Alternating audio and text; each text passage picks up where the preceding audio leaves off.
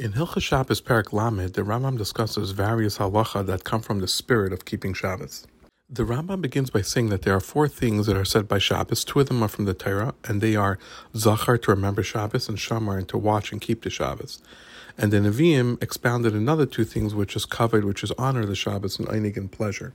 The Rambam continues and says that examples of things that a person should do for the honor of Shabbos is to wash himself with hot water before Shabbos, and to wear tzitzis, and to wait for Shabbos and anticipate it.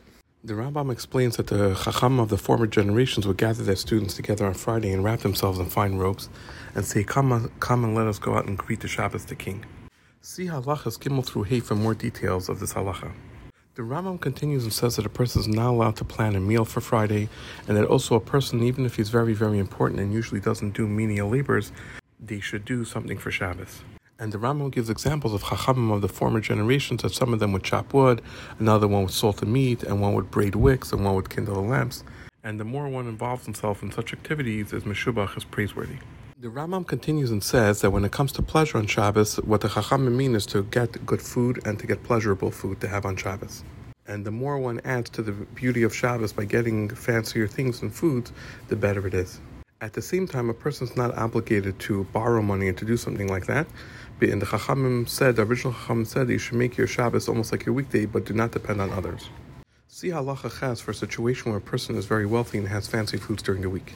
The Rambam continues and says that a person is obligated to eat 3 su'udas on Shabbos, 1 in the evening, 1 in the morning, and 1 by mincha time. See halacha yud for more details about this halacha. The Rambam continues and says that a person should not walk more than 3 parshas on Erev Shabbos from the beginning of the day in order that he should reach his house and still have enough time for Shabbos. The primary reason is so that people inside the house should have enough time to prepare for him. And of course, this applies also when someone's a guest by someone's house, that they might not have enough if they don't know in advance that he's coming. The Rambam continues and says on Shabbos it's usher to fast and to cry out to Hashem and to ask for mercy on Shabbos, even when there's a distressing circumstance for the community.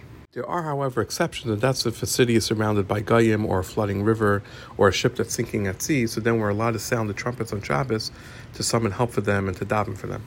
The Rambam continues and says that we're not allowed to lay siege to a Goyish city less than 3 days before Shabbos, in order that the people who are laying siege to have enough time to settle in and be ready for Shabbos. For this reason, a person is not allowed to set sail on a ship less than 3 days before Shabbos, but for the sake of a mitzvah, a person is allowed to leave on Friday on a journey. Additionally, if it's a very short trip that commonly takes just a few hours, then a person is allowed to go on a journey on Erev Shabbos as well. The Rambam continues and says that intimate relations is also part of pleasure on Shabbos. See halacha yadala for more details. The Rambam concludes by saying that Shabbos and Avodah Zarah are both equal for all the mitzvahs of the Torah. And Shabbos is a sign between Hashem and us forever. Therefore, when someone transgresses on one of the other mitzvahs of the Torah, they're considered of the wicked of Israel. But a person who's machal Shabbos in public, he's considered like someone who serves Avodah Zarah. And both people, someone who is machal Shabbos for Hersi and someone who serves Avodah Zarah, are considered the same halachically. And because of the importance of Shabbos, that's why the Navi in Yeshaya praises one who keeps Shabbos. And whoever keeps and watches the Shabbos like it's halachas and honors it and gives it pleasure based on his abilities, it's already explained the schar that he has in this world and the schar that he has in Olam Haba. This concludes Hilchos Shabbos.